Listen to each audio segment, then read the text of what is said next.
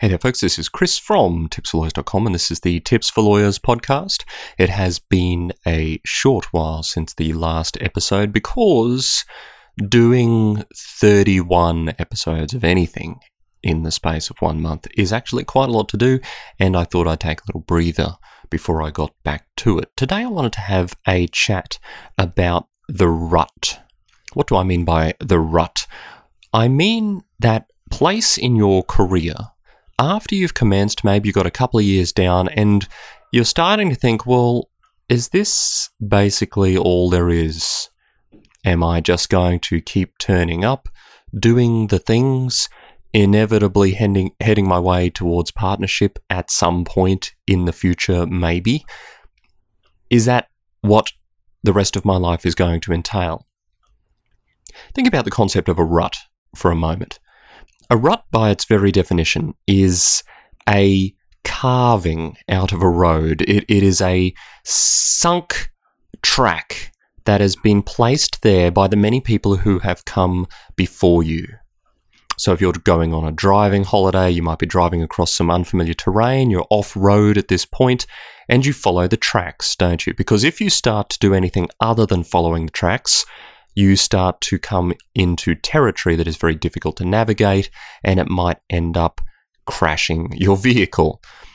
This is really a good way to think about the career rut as well, because while there are some dangers in going outside the rut so far as your career is concerned, there are also some things you need to consider if you're going to stick to that well-trodden path.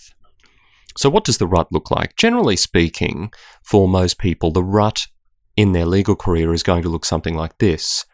They turn up to work, they work hard, they do that again and again and again and again. They gradually get paid some more, they get some more promotions and autonomy and work opportunities and speaking engagements, and progressively over the years they build a network. Eventually they have enough of a practice where they can apply for or be offered partnership in their firm, and they become a partner of their firm. That is the rut so far as a career in private practice is concerned. Obviously there are other still traditional but alternative pathways to that, but that's going to be the most common for the majority of legal practitioners, at least in Australia and those places that have those sort of split professions of solicitor and barrister. Now, there's nothing inherently wrong with following that path. I'm not going to say that is a bad path, but what you need to be aware of is that it is a path which can be frustrating over time if it's not the path you actually chose. So what I encourage people to do is to avoid falling into the rut early on. And this involves asking and answering a difficult question, which is, what is it that you actually want? Because the thing with a rut is, if you follow it, you will inevitably end up in the same location as all of the people who've travelled the rut before you. Now, from time to time, you might deviate from that path, but ultimately, if you follow the track, you will end up in the same destination. It's fairly logical that doing the same things in the same way, with the same intentions, around the same people, will generally lead you towards the same outcome that they have experienced. So one good way to think about this question is to look at the people who have followed that path. Do they embody the kinds of success that you are looking to achieve? And I don't just want to talk about career success here, because I think that's a myopic and foolish approach to take. To quarantine your career success from all your other forms of success is a bit artificial, because there are some people who are regarded as generally successful in their careers, whose personal, emotional, spiritual, and relational lives are utter garbage. They are a train wreck of a human being, even though they might have a successful career. So I think if you're going to ask yourself what you want, you need to ask yourself in that broader concept of a fully human success story.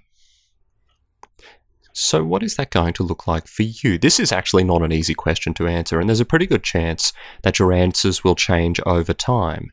When you first get into law, you might decide that that standard partnership path is exactly what you want, it's what you always wanted, and it's brilliant. But then 3 years down the track, you might be going, ooh, hang on, I'm not sure this is right for me. My circumstances have changed.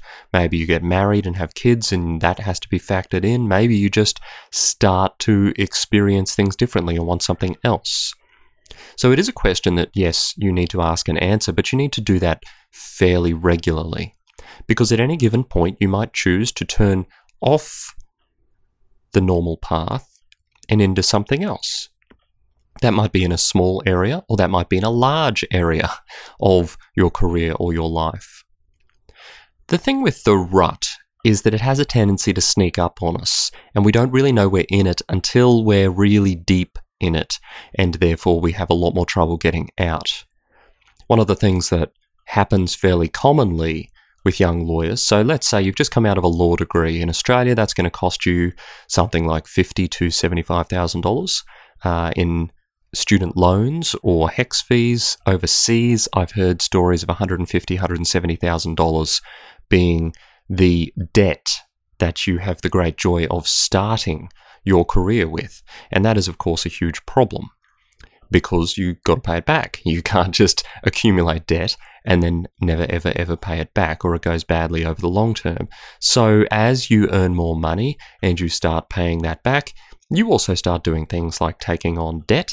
You might get a mortgage and buy a house, you might have more responsibilities, and all of a sudden, you're earning a healthy salary, say $100,000 a year, which I know to some of you will sound like a vast amount of money, and to others of you seems like tuppence halfpenny. But it is a healthy amount of money, $100,000 a year.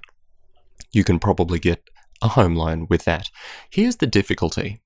At that point, if you take on decisions, or you make decisions that take on obligations that depend upon you continuing to follow the path of the rut, then it's going to be much harder to leave it later on. So those decisions are going to bind you to a particular path, or at the very least make it much more challenging to leave the path. And I'm talking in particular the taking on of debt. I'm not against the taking on of debt, but I do encourage people to make wise decisions about it. I probably made some less wise decisions in that regard. Thankfully, things turned out, but that is not the case for everybody. If you decide in year 5 of your career that you actually want to do something completely different, maybe even leave the law, and you've still got $73,000 owing on your student loans, and you've got a $480,000 mortgage to pay, that's going to severely limit the choices you can make. So, what am I getting at here? I'm getting at the fact that if you just allow your career to happen to you, you will definitely be following that well-beaten path that I've been speaking of. There's nothing else about it. If you actually don't take control of your legal career and you just allow it to occur to you rather than you having one of your own choosing, then that will definitely be the path that you take. Whereas if you start to exercise some control early on about the decisions you make, the areas you work in, if at all possible, the people you hang around with, maybe you can make some decisions about the marketing you do, or the things you learn that might set you up for success in a wider range of areas, or at the very least, leave a few more options open to you. If you think somewhere in your head that one day you might want to do something else, or might want to add something else in. Maybe you want to become a part-time lawyer. Maybe you want to open your own firm. Maybe you want to do something that isn't necessarily all law all the time. Try and get those desires articulated early on. Don't pretend they don't exist, because that's the path to frustration and despair later on, and we naturally want to avoid paths that lead in frustration and despair. If you pretend you don't have a desire to do something else, you're going to end up as a statistic who burns out and leaves the law very early on. Whereas if at the least you can be honest with yourself, what do I actually want? Not what do my bosses want for me, not what do my friends say I should want, not what has television taught me I should want, not what do my parents want, but what do I, me, myself, actually want out of my life and my career? If you can answer that question, and if you can start to make decisions around that desire or leaving that desire open as an opportunity to you, I think you're going to find yourself in a much better place later on in your career as you have the ability to explore those options slightly more than you might in the formative years. So, today's lesson, be aware of the existence of the rut. Try and make decisions knowingly that they will result in you going in one direction or another, and be aware that just letting your career happen to you is a path to frustration, almost inevitably. That's all I had to say today. If you would like to learn a little more, have a few more skills, upskill your career a little bit, I'd encourage you to head over to onlinecle.com.au, and that is a place where you will find some free and premium courses and ebooks and things like that that might help you out. So I'd encourage you to check them out. And otherwise, leave a ranking or a review, say something nice. If you've gotten this far, then have a delightful and wonderful day. And I'll see you next time.